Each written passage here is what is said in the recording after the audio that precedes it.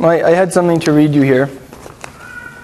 How agri corporations around the world would treat their cows. North American corporation. You have 2 cows. You sell one and force the other to produce the milk of 4 cows. You're surprised when the cow drops dead. French. You have 2 cows. You go on strike because you want 3 cows. Japanese. You have 2 cows. Excuse me. You redesign them to 1/10 the size of ordinary cows, producing 20 times the milk. You then create clever cow cartoons called Cowkimon and market them worldwide. German. You have 2 cows, re-engineered so they'll live for 100 years, eat once a month, and milk themselves. British. You have 2 cows. Both are mad. Russian. I have a Russian family background, so this was my favorite. You have 2 cows. You count them and learn you have 5 cows. You count them again and learn you have 42. You count them again and learn you have 12. You stop counting cows and open another bottle of vodka.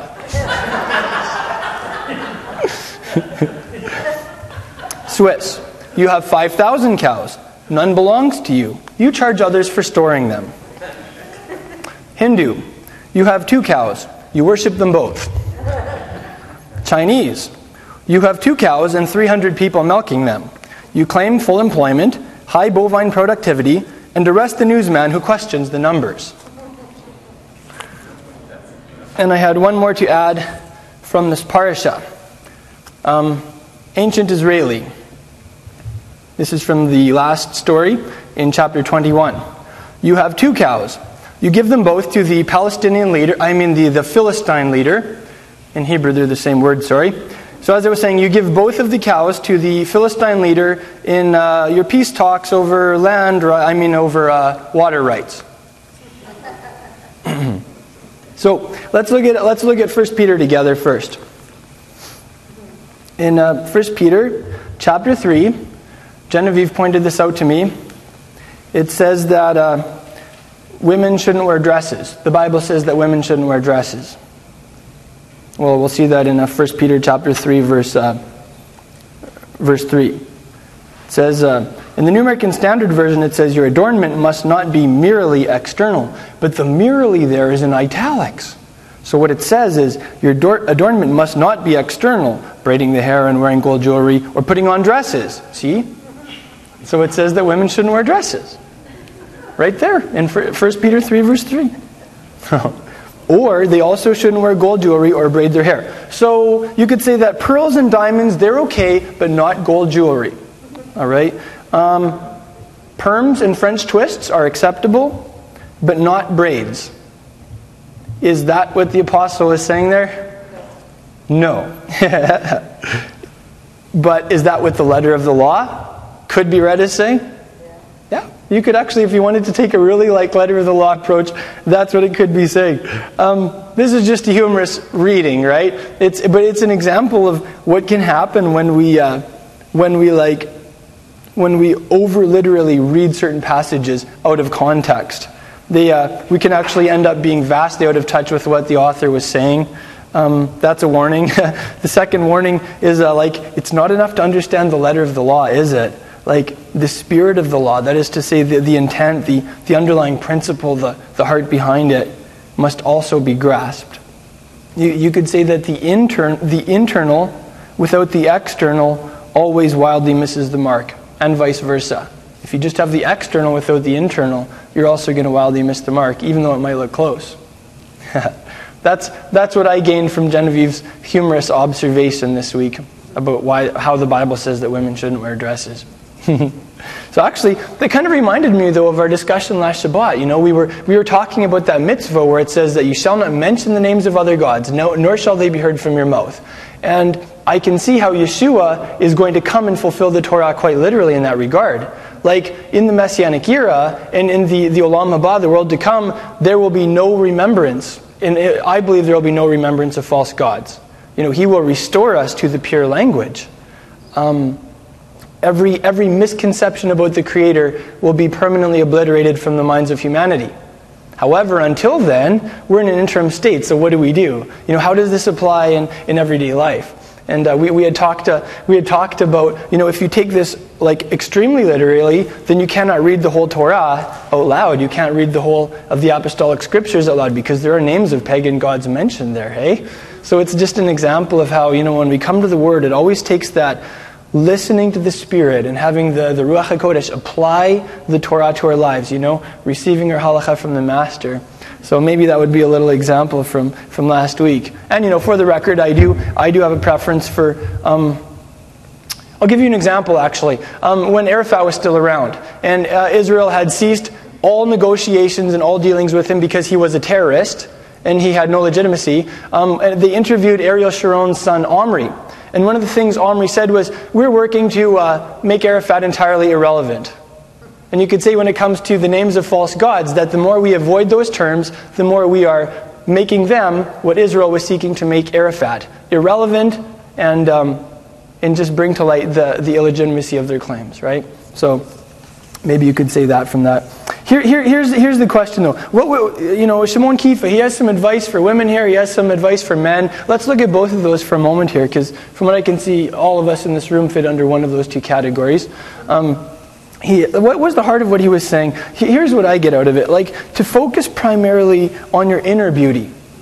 To spend more time bejeweling your soul with attractive feminine qualities such as quietness and gentleness. I have to admit that I find Genevieve's quietness and her gentleness a very attractive feature about her. I have to admit that. So I can see how Simon Peter had a point here. I really love this Hebrew term for gentleness. It's anavah. Can we all say anavah? A-N-A-V-A-H. Anavah. In Hebrew, it's Ayin, Nun, Vav, He. Anavah.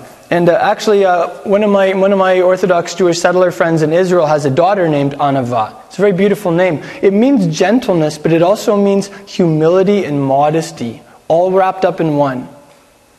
So when it says that Moshe was the humblest man in his generation, it was saying that he was that word.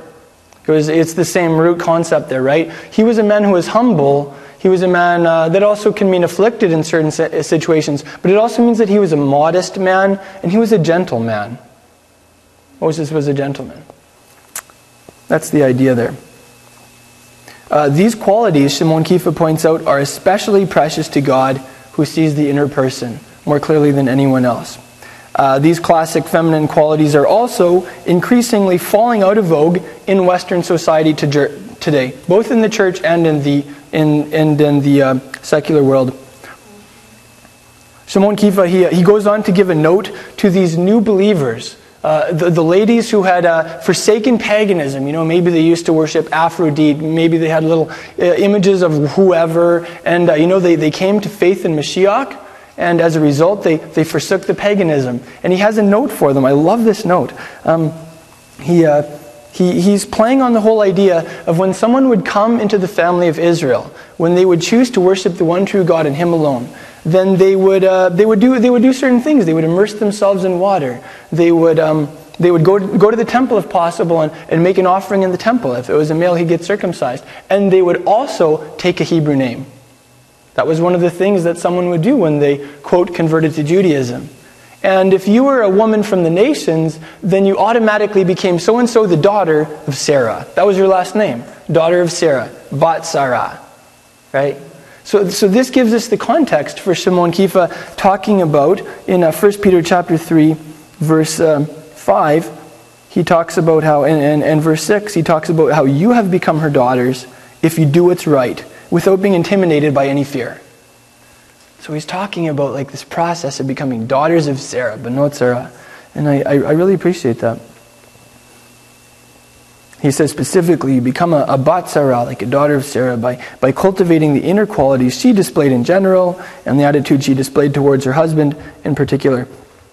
And along those lines, I want to share one thing with you from last Shabbat. I love the opening. There's an opening line here in 1 Peter 1 verse 1, where he says, and this is the personal note coming through. This is Shimon Kifa as a person. Just hear the wonder in his voice when he says that. Though you haven't seen him, you love him. And though you don't see him now, but believe in him, you greatly rejoice with joy inexpressible and full of glory. Like, hear that. Here's a man who walked with the Master for years. Here's a man who, like, lived closely with the Master. Maybe they even, like, wrestled a couple times. You know what I'm saying? Like, they really knew each other. And here's Shimon Kefa looking at believers, like, hundreds of miles away from Israel, and saying, wow, you've never even seen my rabbi before, and you believe in him.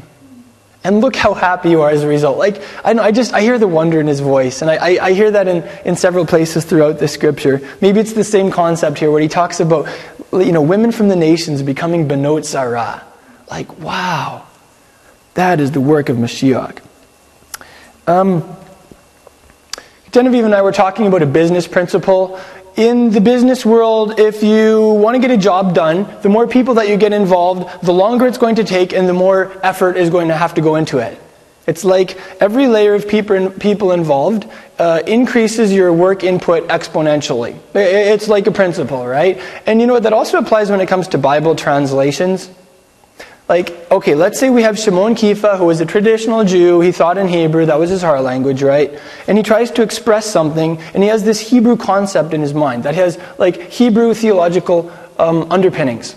And eventually it gets put out there to the Greco-Roman world in Greek, and then we get it in English. You're talking about an idea that is twice removed from its original source, right? The result is, like, a lot of problems. Some misunderstandings. Same ideas in the business world, eh? Here's a little example. 1 Peter chapter 3, verse 7, he says that women are weaker vessels. Like, what's a vessel? What's a weaker vessel? What does that mean? Like Genevieve and I were talking about that all as we drove up here this morning. All the different ways you could misunderstand this one term. Well, what does that mean? Women are weaker vessels, and, like, are they mentally feeble? Are they, like, prone to freaking out? Is it just mean they're physically, like, not as energetic? Like really, you could misunderstand this in one of so many ways, hey? And also, what's a vessel in this concept? Like, we don't really use the term, is it Tupperware? Something about Tupperware, maybe? Like, you know what I mean? What? That's why women sell Tupperware. Yeah, right. So, I want to share with you a couple. There have been Messianic Jewish scholars over the centuries who have endeavored to take the Greek texts of the New Testament and retro-translate them back into Hebrew to try and get the original thought there, hey? We also have the Aramaic New Testament, the Peshitta text, which there's an increasing number of scholars in the last century believe is the original. I wanted to share with you the concept behind the, quote, weak vessel. Maybe it'll make more sense. This is like the scholar side to me coming out, so just bear with me for a second. I love this kind of thing. I have here a couple of my Hebrew translations. I've studied through all of these, some of them a couple times, and I've really appreciated them. Here we have Yitzchak Zalkinson, a Messianic Jew from the 1800s. He translated this term as Kli Rach. Everybody say Kli Rach. Like a keli or a kli in the construct form is a vessel, okay? Keli is vessel. And rach is the word in Hebrew for sensitive or tender. Let me ask you, does that make more sense? That a woman is the sensitive or tender one in the marital unit? Yes, such is often the case. Okay. Delitzsch, I have a copy of Delitzsch's here, translation here. He renders this term as kli rofeh. Rofeh, you could translate it as relaxed, is probably the best rendering. The root there, rafa, is a verb to, like, let go, to relax, to be slack. Sometimes it even means, like, lazy or sloppy. No, I'm not commenting on the feminine character qualities, right? I'm just saying there are certain places in the Tanakh where this term it has the nuance of being these things, right? Like Pharaoh, when he told Moses, you guys are a bunch of you're nirpim, you're lazy, you're slackers, whatever, right? Good, get back to work. That's the idea there. So, of course, that isn't exactly what Shimon's saying here. I'm trying to give you the fuller meaning of the word in terms of how its root was used. But just think about this word for a minute. Why did Delitzsch choose that word? Here are a couple understandings that maybe I'd get out of it. Maybe the broader concept is that women have a different approach to life sometimes.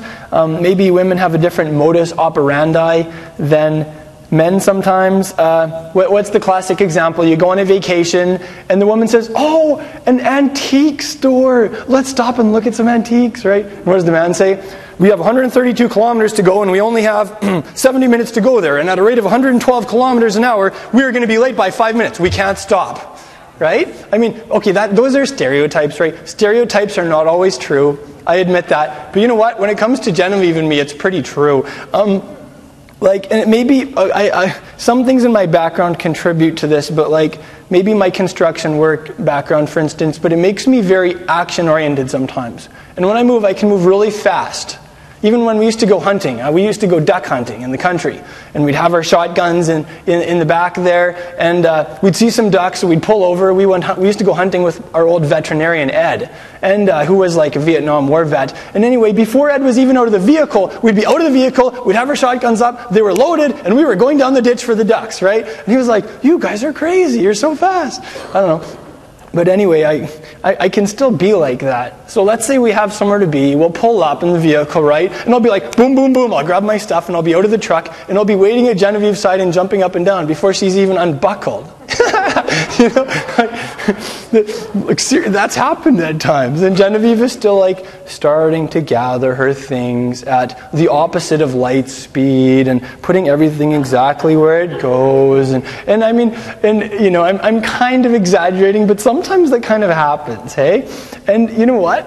I've come to really appreciate that. I've come to appreciate that we have different, I don't know what the plural is of modus, but we have different modus operandis, right? We sometimes have different approaches to life, and if it wasn't for Genevieve, I'd probably kill myself. And if it wasn't for me, Genevieve would probably never get anywhere. So, you know, when you put us together, we become a great duo. And so, you know, maybe there are two action words in terms of Simon Peter's advice to husbands. First, try and understand your wife, because she's different than you, is kind of the inference, right? And maybe Delitzsch's term here kind of gives us an understanding of that. Kind of maybe sometimes a more relaxed approach to life. Not always, right? But sometimes. Yeah, Genevieve. And there are times for me to do it your way too. So it works both ways, eh? So I mean, talk about... Man, Simon Peter was a good Jew, wasn't he? Talk about pragmatic. Talk about practical advice, eh? The other term here, his advice for husbands, is to honor your wife. And the Aramaic term here in the Peshitta translation, or perhaps the original, depending on your opinion, is ikara. Everybody say ikara. It's related to the Hebrew term yakar, same word, which means to treat something as precious or valuable. So his advice is to treat your wife as precious and valuable in practical ways. And then he says, why? Because if you don't, your prayers are going to be stopped up. I don't totally understand that one, but I'll give you my understanding of it. In my understanding, the way a man treats his wife is the way he treats the Shekhinah, the divine presence. So if a man doesn't treat his wife with an open heart and with kindness and with gentleness and with humility, there's a good chance that that's how he treats the Almighty too, specifically the Holy Spirit. Because you know what? The Holy Spirit has some very distinct feminine qualities when you read about the Holy Spirit. So that's my understanding maybe. If you don't listen to your wife, maybe the Almighty won't listen to you. Maybe that's what it's saying. I can't say for sure, but that's the idea that I would get out of it. In 3:9, we also get some more practical advice. When someone, how many of you have ever been insulted or even cursed by someone before? Okay, so this is how to respond. If someone insults you, insult them on even a deeper level. If someone curses you, curse them out even better, right? That's what Simon Peter says to do here. Respond in kind. And if you can one-up them, that's even better, right? If they take a chunk out of you, take their heads off, right? That's what Simon... Oh shoot, sorry. I was reading I don't know what I was reading. But anyway, isn't that crazy? He says to do the exact opposite of what human nature would do. When someone insults you, to say, God bless you. When someone curses you, to be Father, I pray that you would give that person your very best. That is not our first response, is it? But that's Yeshua's first response, and I admire that about him, and we're becoming that too. So here's a really practical thing. Next someone insults you or curses you or whatever, here are two little liturgical phrases that you can incorporate. God bless so-and-so. Say it after me. God bless so-and-so. God bless so-and-so. Yeah. And the other one is, like, I wish that person all the best. Just say you wish that person all the best. I found that's been a very powerful phrase in my life. And just because I say that doesn't mean that I'm having issues with someone. So if you ever hear me say, I wish whoever all the best, it doesn't mean I'm having issues with them, just so you know. But anyway, yeah. You know what? Sometimes we think that person doesn't deserve his best. That person doesn't deserve a blessing. But you know what? We don't either. None of us do. He's given it undeservedly. And it's his blessing that leads us to repentance too. So we want to bless everybody in our lives. In 3:10, he gives us some practical advice along those lines also. We talked about this a couple weeks ago with regards to Lashon Hara, speaking badly of others. He says, like, keep your tongue from evil. So keep your tongue from speaking about bad things. Avoid speaking badly of others at all costs, even if what you're saying is true. I'm not sure. Have you ever noticed that? Like, sometimes we can just have a bias towards focusing on the negative and talking about the negative. And you know what? If we're looking for the negative in people or in whatever, man, we will not be disappointed. It's everywhere. You know? But the flip side of the equation is if we look for the good, there will always be the good too. And if we want to talk about the good, that's always available. In my opinion, that can even include some forms of church bashing or bashing messianic ministries that we disagree with. There's a time to sit down and objectively analyze doctrine, but not to make it personal. I'll give you an example that I was thinking about last year. For a while, it almost looked like FFOZ bashing was becoming more popular than church bashing in some sectors of the Messianic movement. Like, for instance, on Facebook, some of the stuff that was said about those individuals and their motives, it was ugly. I was like, I can't believe that person said that. They're not talking about doctrine here. They're making personal attacks on someone. They're judging that person's motives as if they think they're God or something. And I had a couple conversations where I messaged people and I just said, are you sure this is right? So anyway, maybe those are examples that come close to the heart in the Messianic Jewish community, instead of just saying, out there, whatever. I love what my mama taught me. If you don't have anything good to say, just don't say anything at all. Here's a question. Like, we only have so much airtime in our lives. We only have so many words to say. Why not use them up talking about the glories of our Rabbi Yeshua? Like, why not give, the wonders of our Heavenly Father more airtime? We only have so much stuff we can say. Why not talk about Him? I need to hear that too. It's easy to default and not talk about Yeshua, just kind of take Him for granted. Because, we've all read the Bible. We all know the stories, right? I kind of want to get into the habit of just being like, wow, remember when the Master did that? And just recounting his glories, That'd be cool. And then also in verse 11, he gives some really practical advice about, if you want to experience a high quality of life, essentially, and longevity, it's good to seek shalom. And I like that verse that you read in the Complete Jewish Bible, and chase after it. That's a good translation. Don't just sit there and wait for shalom to come. And shalom is a relational word. It's something that we have with the Almighty. It's something that we have with the people around us. It's something that we have with ourselves. So if there's a lack of it there, you don't just sit there and wait for the other person to make the first move. Shimon Kifa says, you make the first move. You initiate, hopefully, a reconciliatory process. Chase after that shalom. Yeah. Man, that's hard. That's uncomfortable sometimes. The opposite of that approach is to turn around and walk away from someone, to disengage. And you know what? We will always have reasons for disengaging from other believers. We'll always have reasons to turn around and walk away, and they're always wrong. In 3 verse 15, Shimon Kifa uses this concept of anava again. He says, always be ready to tell someone why you don't eat pork. And make sure you really lay it out, lay it on them too. Because almost no one ever asks. So when they ask, make sure you give them both barrels, right? That's what he's saying. Just kidding.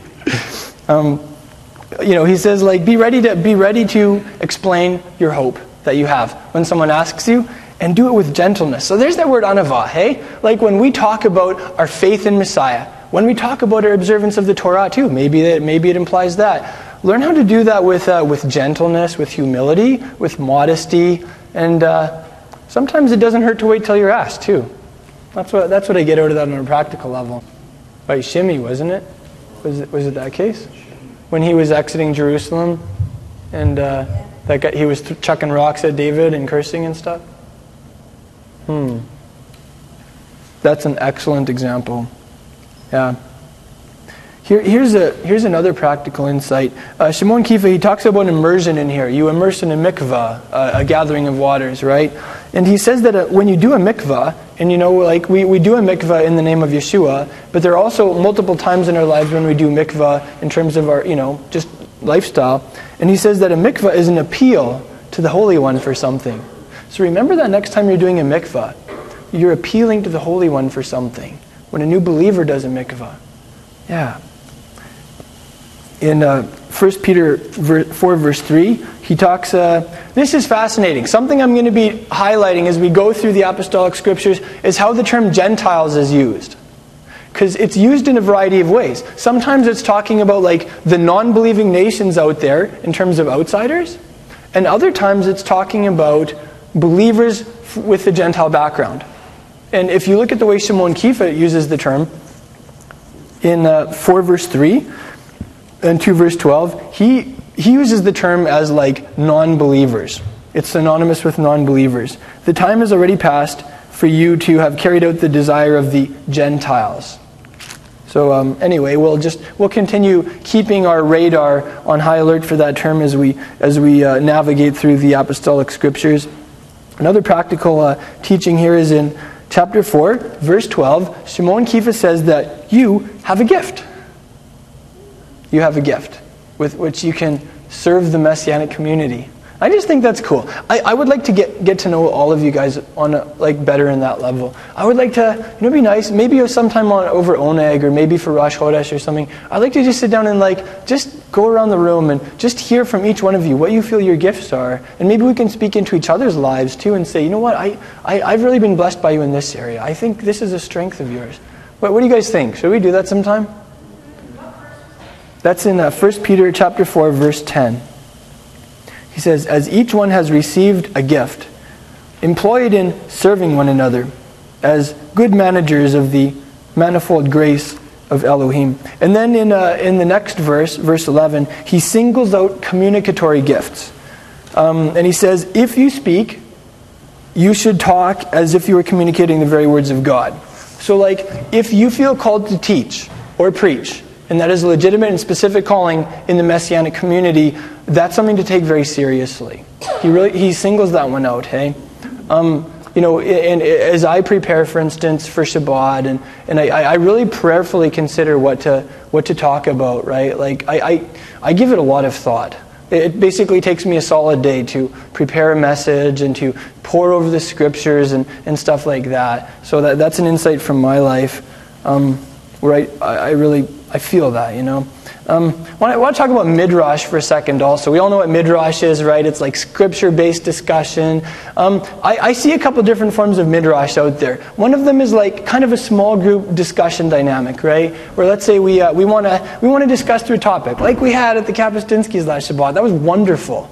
Just bouncing ideas back and forth and bringing scriptures in and sharing different views. And that's good. That's really good. We need that. I think some of us coming from certain backgrounds have really been starved for that. And a lot of people, when they come into the Messianic movement, they're like, this Midrash thing is wonderful. I love this. We could go for hours, you know what I'm saying? But sometimes you just get a room full of believers and they'll just go for hours. And it's amazing because Yeshua speaks through that. The Ruach HaKodesh gives revelation through that. But I've also seen some excesses that I want to talk about for a moment. And I can't say I've seen it in our congregation. This is something that applies more on a broader level. I see Midrash, when it comes to in the larger congregation, as being a privilege, right? It's a privilege to speak in the congregation.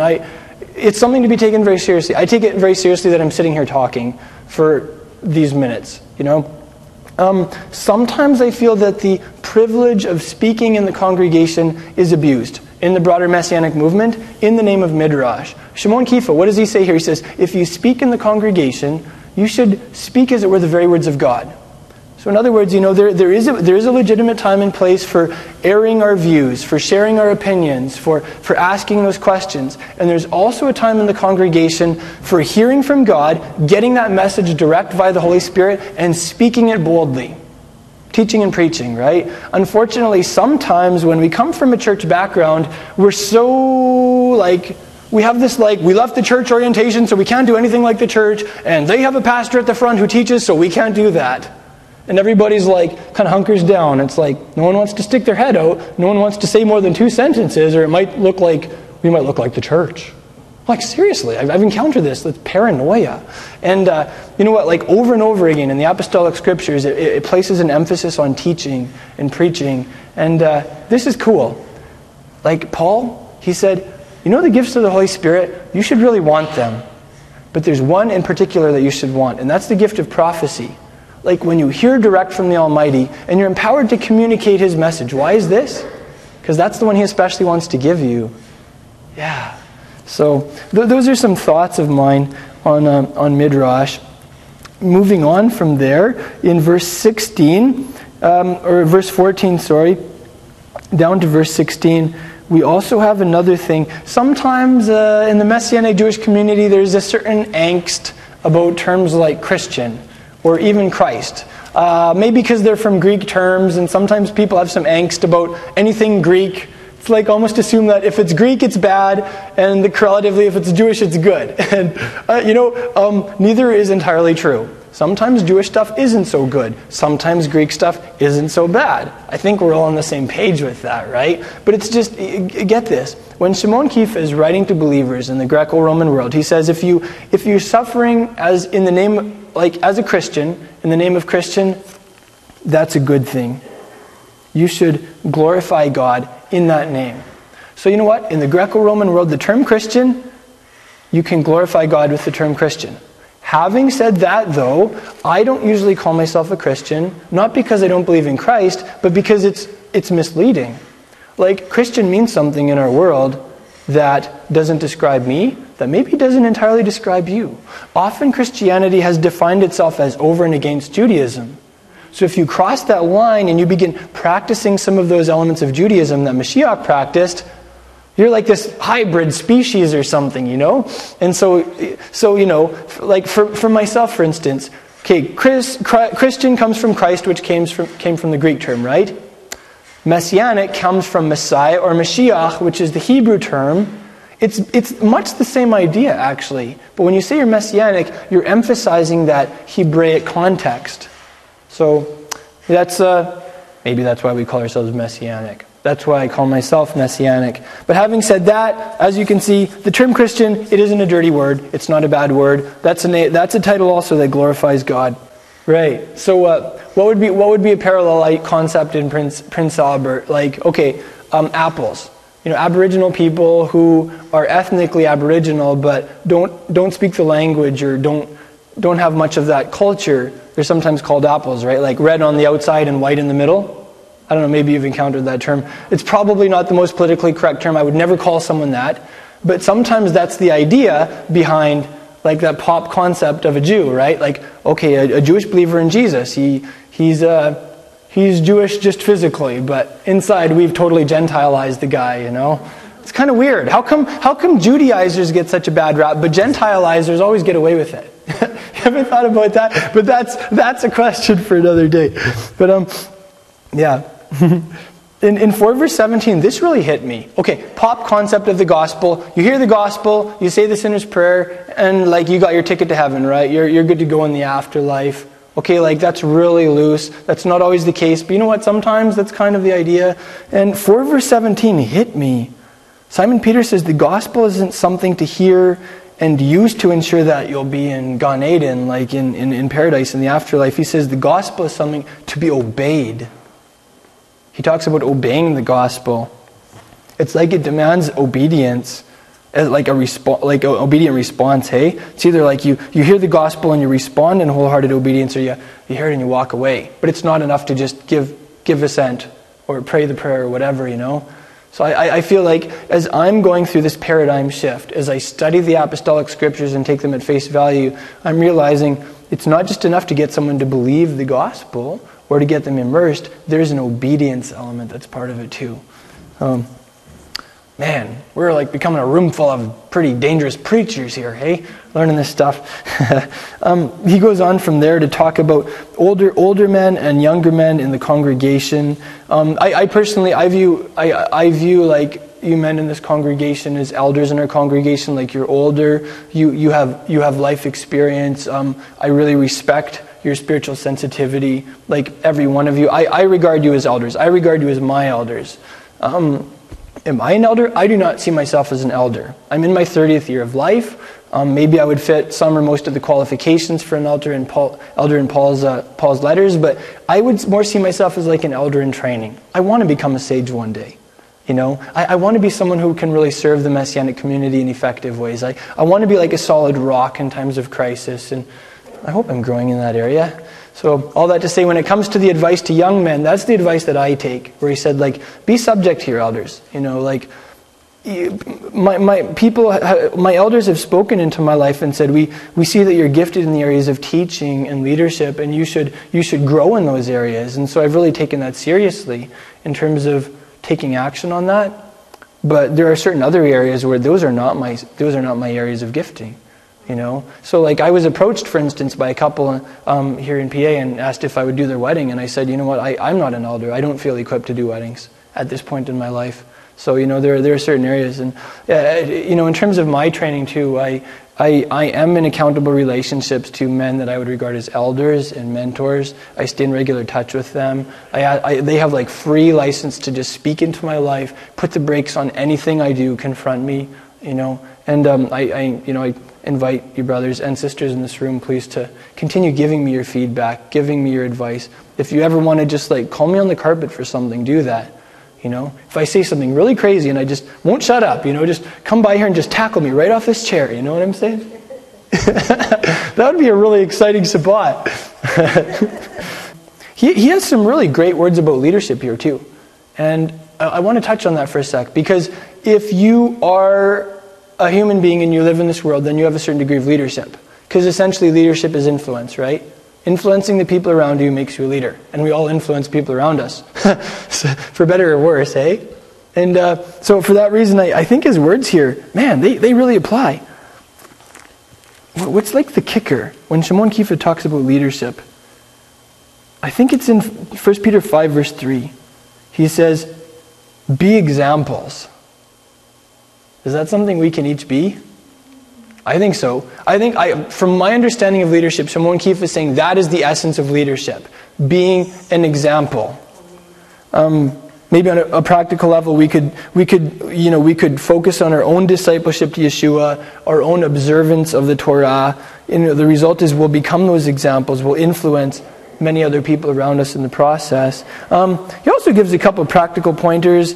Like if you're going to be serving the body, if you're in any form of leadership, like don't do it as a duty because you have to. If you're going to do it voluntarily.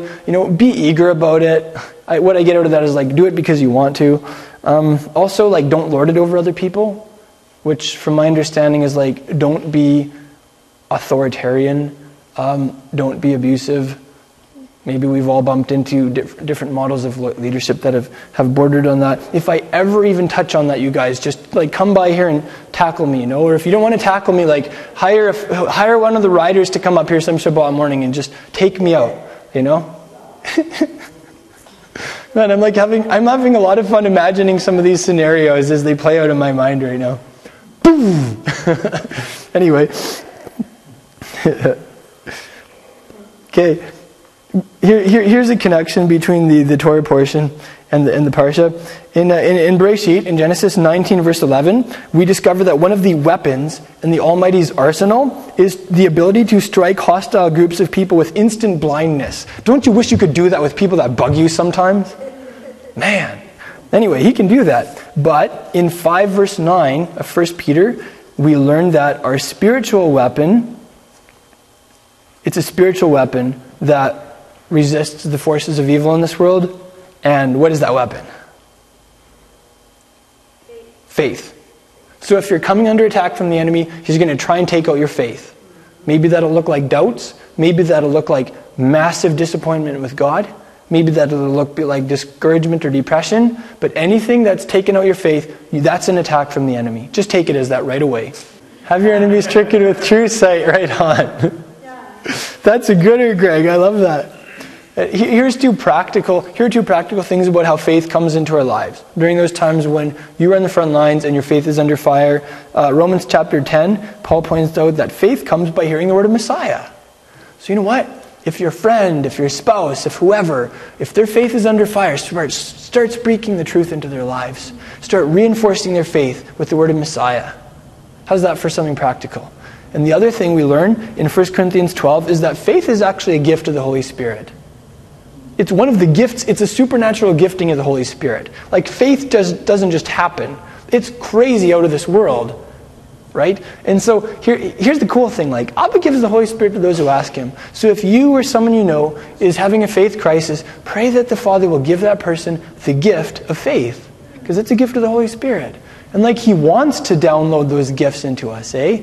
If we're not experiencing it, it's because we haven't asked Him yet. Then in the very end of this letter, Peter references where he's writing from, Bavel, Babylon. There's a certain strain of thought that popped up over time that was Rome. However, Babylon was Babylon. Rome was not understood to be Babylon. Rome perhaps now is understood to be Babylon, but at that point, Babylon was like a capital city of a region. There was a very large Jewish community there. In fact, there were many more Jews in Babylon than there were in Judea. And if you want a practical, like historical homework assignment, go and read the article on Babylon, let's say in the online Encyclopedia Judaica. It's pretty fascinating. An example of that would be after the Jewish people were removed from Israel in 70 and in 135 CE by the Romans, a lot of them did go to Babylon. And there was a very sizable Jewish community there. Their yeshivas there, like their academies of study, were massive. They had a lot of clout. They were very advanced. The original version of the Talmud was called the Yerushalmi, the Jerusalem Talmud. The later one that was really souped up and expanded, it was like 4 or 5 times the size from what I've read, was called the Bavli, the Babylonian Talmud, right? Why? Because most of the scholars are in Babylon. So, you know what? Simon Peter was probably in Babylon, the literal place. That's my opinion. Then, okay, let's finish by looking at we're going to look at 2 things from this Torah portion. Firstly, we're going to look at some Maaseh Avraham, some deeds of Abraham. Because Yeshua said, you know, if you're Abraham's sons, then do the deeds of Abraham. The Maaseh Avraham, right? And there are 8 deeds here that I see in this parsha. Well, actually, one of them is a non-deed. And then one of them is like a deed of someone else, a Maaseh of someone else. We'll get to that. Maaseh Mishahu Acher. Anyway, Genevieve will appreciate that. The first one is something that Shimon Keefe encouraged us in, like, love each other fervently, practice hospitality. And I have to say, like, man, you guys are amazing in that regard. Like, you guys are so hospitable. Genevieve and I, we have been really blessed by the times we've been able to stay over at people's houses, experience your hospitality. You know, you guys like hosting us for Sukkot and for Oneg last week. I just feel so good about that, you know. And we see that in this parsha too. Like, I don't know, you all must be a bunch of sons and daughters of Abraham or something. Because I read in this parsha that Abraham was super hospitable. Maybe we can turn to Genesis 18 and we'll look at some of that. But Avraham, like, he ran to meet his guests. He invited them in. He washed their feet. He wined and dined them. And then he even walked with them a ways as they left to see them off. It's a little harder to do that one in the winter because it's like minus 35 and you just don't really want to go outside in your slippers to see your guests off to the car when it's like a blizzard, you know. But that's kind of cool too to do sometimes, actually walk someone out to their vehicle, something like Abraham did. So we could say that's the first Maaseh Avraham, love and hospitality. The second one that I see, don't know how deep I want to get into this topic, I'll just touch on it. We're going to talk about the flip side of this. Like the second deed of Abraham that I see in here is interceding for cities and countries. The opposite of intercession, what is it? To call for judgment, to condemn. Who's the ultimate intercessor? Yeah, Yeshua. Who's the ultimate accuser and prosecutor? Like the one who calls for judgment and condemnation. That's right. It's the enemy. Man, sometimes I confess I have sounded more like the enemy. And I've been very religious. It's all in the name of righteousness, right? But I end up sounding more like the enemy. It's a good thing to stop and ask ourselves every now and then, who do I sound more like? Do I sound like Yeshua, the ultimate intercessor, whose heart is so full of love and compassion? Or do I sound more like Satan, who is cold-hearted, detached, and very religious? Yikes, hey? 1 Peter 4 verse 17 talks about that. He says that if and when, I'm going to paraphrase, if and when God comes to judge America, He's not going to begin by judging the whole country. He's going to begin by judging the body of Messiah. And the men who are in leadership in the body of Messiah, including some of those self-same men who are calling so vehemently for God to judge America. Some of those religious men who are spewing condemnation and judgment, but who are cold-hearted and disattached and who do not spend any time praying and interceding for their country. Maybe some of those men have hypocrisy in their lives. Some of them are going to be the first to go when God sets about judging America. If and when He does, right? I'm not saying He's going to. I'm not calling for that. I'm just saying, sometimes I see ministries and they're based on condemnation. And I do not see that as being Yeshua's heart. I do not see this as being our father Abraham's heart. When Abraham had an inkling that Sodom was going to get judged, instead of saying, well, finally, if God doesn't judge Sodom, He's going to have to apologize to America. Is that what he said? He said, God, listen, if there's only 50 tzaddikim, 50 righteous people, would you spare them? Would you spare them? And you're like, man, he really put his heart and soul into it. He finally bargained him down to 10, the bare minimum. I wonder what that looks like in our lives. Yeah. I'm singling out America because it's a big theme in the religious world, right? Well, you probably heard the phrase, if God doesn't judge America, He's going to have to apologize to Sodom and Gomorrah. And I just think, man, I don't know, why don't you get on your face and bawl and pray for America instead of standing off and being arrogant and judging, that's how I feel. I don't know, if any of you have ever said that, please forgive me. I'm not trying to be offensive here, right? I know I'm kind of cutting loose, but this is what in prayer, what I felt like. This is something I feel Messiah is saying to the body. The third one, Mike, you already explained this one. In 18 verse 8, we learn what isn't a deed of Abraham. One of the Maaseh Avraham is he served his guests meat and milk. That is to say, Bisari and Chalavi at the same time. It doesn't say anything about the guests waiting 3 hours before partaking of the milk and the meat dishes either. If that was an important point about the 3 hours, the Torah would have specified it. So we can conclude, separating meat and milk is not one of the original Maaseh Avraham, the deeds of Abraham. The fourth one, 18 verse 14 and 21 verse 2 specify that Sarah had her baby on a moed, an appointed time. We talked about that. You know what, that indicates to us at the very least that Abraham was in touch with the lunar-based calendar that is today the calendar of Israel. Otherwise, this whole moed thing would have made no sense to him. So one of the deeds of Abraham is to stay in touch with the calendar of Israel. Hey, isn't that cool? That's something that Messiah is restoring to the body. There's this thing about the feasts. So many people are like, the feasts, I need to learn about the feasts. Man, that is the Holy Spirit calling us to return to this deed of Abraham. Fifthly, in 18 verse 19, teaching your children and grandchildren to do what's right, to do what's just, to walk in Yahweh's ways. That's one of the Maaseh Avraham. Sixthly, 21 verse 1, circumcising your sons on the 8th day after their births is one of the Maaseh Avraham. And maybe you could also say that throwing a big party when your son is officially weaned, as we read in 21 verse 8, is one of the Maaseh Avraham too. I think we should make that one of the deeds of Abraham. I love parties. I can't wait. It'll be so fun when we have a son, and when he's weaned, I want to throw a big party. I want to have a huge barbecue and invite everybody. That'd be so fun, hey? It's like what Abraham did with Isaac. It's that's cool. You know how we talked about how there was one incident where Abraham got in trouble for listening to Sarah? Well, this parsha gives us the other side of the equation. Elohim flat out says to Abraham, listen to your wife Sarah and everything she tells you. So we could say that listening to your wife's advice, assuming of course that it isn't in blatant contradistinction to the written word of God, is one of the Maaseh Avraham too. And eighthly, doing what God says, observing his commands, is probably one of the biggies, one of the big Maaseh Avraham.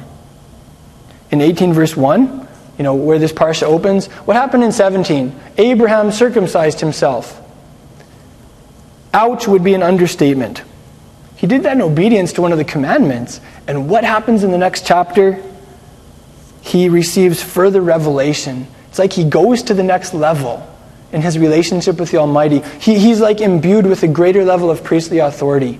And that's very true for each one of us as believers. When we act on what he has shown us of himself and his will, he'll show us more. Often also a visitation from God or a supernatural experience will come after your observance of the commands of God have been tested and you've come through with flying colors. In 22 verse 1, it's like the Akedah, the binding of Isaac. It uses a term for Abraham being tested. The Hebrew verb is nasa. Everybody say nasa? And it means to go up, to ascend. You can remember that by what's the United States aerospace program called? NASA. Going up, ascending. Same idea. It's kind of cool. NASA is like a Hebrew word, essentially. I don't know if they did that intentionally or not, but I kind of wonder. Because you know what? Jewish people are smart. And there's some pretty smart Jewish people in the aerospace industry. And some other industries that I know of. But anyway, what does this tell us? It tells us that the tests that come into your life because of your observance of the Almighty's commandments, they're things that will take you to the next level. They'll bring you up if you pass the test. Okay, I thought a couple of friends of mine were going to be here today who would appreciate this. They're not, so I'm not going to go into much detail with this, but Shimon Kifa several times calls us as believers to be alert, to be sober-minded. The opposite is getting hammered, right? We see that one of the non-deeds of Abraham is one of the Maaseh Lot. One of the deeds of Lot is to get hammered. And when drunk people, they do really stupid things. So Simon Peter's saying don't do that. Yeah. Why? So stay alert, pray. Anyway, I won't go into more detail with that one. No, that was the one Maaseh Lot that we should avoid. Not abusing alcohol. Yeah. Why was Isaac weaned and why did they have the... Well, of course we know that, but why was the party? It was probably a Middle Eastern custom. Because these guys were patently Middle Eastern. Abraham solving a water rights issue by lining up 7 ewes over by themselves. Do you get that one? I don't really get that. That was a Middle Eastern way of communicating and resolving conflict, right? So that would be an example of how some of these things they did. Well, when we have our first party for the weaning of our first son, then we'll have to plan that ahead of time. We'll prayerfully consider it, and we'll see what we're going to do. Maybe there will be some things we'll learn in the process. Yeah. Hey, there you go. It's so the parents can cheer up the... Your son, what a weaning party is supposed to be like. Yeah. So we could all encourage the parents and cheer them up because they all no sleep, hey? That's funny. I want to go back to one thing. There's this chapter with the people in Sodom, and it specified one of their areas of sin, right? And that area has come to be called you-know-what. It's named after the city. But I want to read to you something from Ezekiel that says what the sin of Sodom was. In Ezekiel chapter 16, verse 49, the prophet says, "Behold, this was the guilt of your sister Sodom. She and her daughters had arrogance, abundant food and careless ease, but she didn't help the poor and needy." Ouch. It's way easier to stigmatize a certain kind of sin that's connected with Sodom, and we totally turn a blind eye to the other kind, hey? It's so easy to turn a blind eye on our own cold hearts when we see the needy and we don't act to help them. But you know what? According to the scriptures, that is in the same class of sin. It's one of the sins of Sodom as some that are more stigmatized in our culture. So I just think, man, like we as believers cannot sit there and point fingers at the world or whatever, because we can begin with our own hearts and say, do I have areas in my heart where I'm cold, where I just don't care about people, when I'm not compassionate, where, okay, I'll give you an example in my life, where hundreds of thousands of lepers are rotting away in this world, and I just don't care. I just don't think about it, even though I have a commission to cleanse lepers. For me, that is just as bad as certain sins that have a stigma attached to them. That's where I'm at right now, right? I want to go and I want to clean out some leper colonies. It's something I've been praying about lately. So anyway, I'll give you that example from my personal life. And you know what? It's going to look a little different for each one of us. But that's just something I feel like it gets ignored. Like, why sometimes is the religious world so outspoken against certain sins that have a stigma attached to them, and there's hush-hush about other ones? Like, if you're materially affluent, if, you're pretty well-to-do, if, your needs are taken care of, and you just kind of sit on it and don't do anything for anybody else. According to the prophet, that's just as bad as certain sins that are, a little more charged or whatever, so. My grandpa, my Baptist pastor, Grandpa North Battleford, was like that too. I remember people would come to his door and he would just help them like anybody. I remember one time, sometimes people come to your door asking for money, and giving them money isn't the best thing. I remember once he said to someone, I was just a little kid, but this so stays in my mind. I remember someone came to the door asking him for money, and he said, well, you know what, we're friends, and I really like you.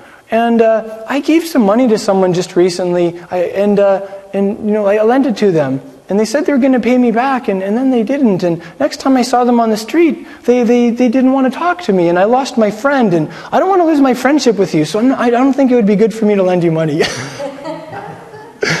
mean, it didn't register for me right. But years later, I'm like, wow, that was really smart. That was pretty tactful. I want to leave you with a thought about, there's this concept of putting God in a box, right? And I just want to leave you with a couple short thoughts about how this parsha really blows, whatever maybe conceptions we'd have about the Almighty. Some classic ones, I don't know. There's some uncomfortable concepts in here. I'll list them for you. Here's something interesting. In E.W. Bullinger's Companion Bible, he was a famous scholar, in the Appendix 32, he lists 134 emendations of the Sopharim. 134 places where the scribes changed the name Yahweh, Yod-Heh-Vav-Heh, in the texts to Adonai. And in Genesis, there are 1, 2, 3, 4, 5. There are 6 places where this happened, and it's all in this parasha. Because some of the things in this parsha caused Orthodox Jews some degree of discomfort. Firstly, we have individuals calling the Almighty by His name. Abraham is speaking with the Almighty in person, and he's calling Him Yahweh. In 18 verse 3, when the guests show up, He calls them Yahweh right off the bat. That's a little uncomfortable for some people theologically. So they change it to Adonai, which also means my masters or my sirs, a little fuzzy. Another example, Lot calls the 2 messengers in Sodom Yahweh in Genesis chapter 19 verse 4. There are also 18 places where the scribes changed certain phrases that they were just uncomfortable with theologically, where it says that Abraham was standing before the Holy One. It actually, originally the text read that the Holy One was standing before Abraham. Yeah, anyway, you can read about that in the appendixes of Bullinger's Companion Bible, or in Ginsburg's commentary if you want. What I get from this parsha though is you can't put him in a box. Some people fall for really stupid things in the name of, you can't put him in a box, so we have to accept everything, right? I do not accept everything that happens as being from Him. But it is true that there's something about our Creator that is vast, that is transcendent, that is, can I say wild? Not in the sense of crazy, but in the sense of untamable by us. We can't control Him. To a certain degree, He's unpredictable. He's awesome. And here are a couple examples that for me they leave me mystified by this deity who is my deity. They leave me fascinated by this person who created the universe. Firstly, He shows up as 3 guys.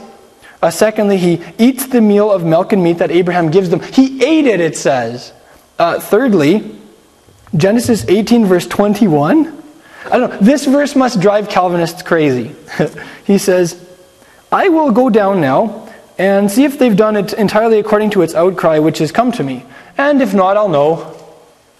Like, that's interesting. One of him stays up with Abraham, while the other two of him go down to Sodom. Fifthly, he lets Abraham negotiate with him on the fate of the city, knowing full well that there weren't even 10 tzaddikim in the city, and that the place was going to go up in smoke, regardless of Abraham's efforts at negotiation. Sixthly, in 1833, after the negotiation session, Yahweh departs. What? What about omnipresence? How can he depart? Isn't he still there? I mean, it's interesting, the terms that are used here. Seventhly, he makes like he's going to stay in the city square, like the two of him who go down to Sodom, right? And he makes like he's going to stay in the city square. But then he lets Lot prevail upon him to stay at Lot's house, or prevail upon them. It's kind of hard to say him or them here, we're talking about Elohim. And then eighthly, he says in 1922, he can't do anything until Lot gets to Zoar. He can't do something. So I don't know, just the language in this parasha, I affirm the omniscience, the omnipotence, and the omnipresence of the Almighty, right? I have no question about those things. But what I get out of this is we're not just talking about some big disattached person way out there on his throne who's just kind of flipping the remote on planet Earth. You know what I'm saying? Like he's really engaged. He comes down to see if what he heard about was really happening. And I don't know, he's interactive. That's our Elohim. So anyway, hopefully we can bump into him in this next week here and there. I'm going to keep my eyes open for him. Thank you for joining us in this message. I pray that it's been an inspiration to you in your discipleship to Yeshua the Messiah. Crown of Messiah is a relatively small congregation with a massive mission. We're not just making disciples and teaching the Word of God here in our city. We're also doing that internationally through vehicles such as the internet. It is our joy to offer you these messages for free at absolutely no charge. At the same time, we do have ongoing overhead expenses. It costs us something to produce these teachings and get them out to you. And we would appreciate it if you would, in turn, support our work in a practical way. Help us cover some of our basic expenses. You can do that by going to our website, crownofmessiah.com, and going to the donate page, where you can make a one-time donation, or you can set up a monthly automated donation. I'm reminded of the words of Yeshua's apostle Paul in Galatians chapter 6. He said, "Let the one who is taught the word share everything good with his teacher." So if you're being taught the word by us, we would appreciate it if you would take the words of Yeshua's apostle seriously and make some type of return for the blessing that we are giving you for free. That way, we'll all be in it together, and we will be a team accomplishing the mission that Yeshua has given us. And you will go from only being a receiver to also being a giver. If you're like most people, finances are tight. We understand that. Finances are tight for us too. That's why we need people like you to come alongside us and to back us in the work that Yeshua has called us to do. Thank you so much for making that donation at crownofmessiah.com, and thank you for becoming a team member with us. We appreciate it.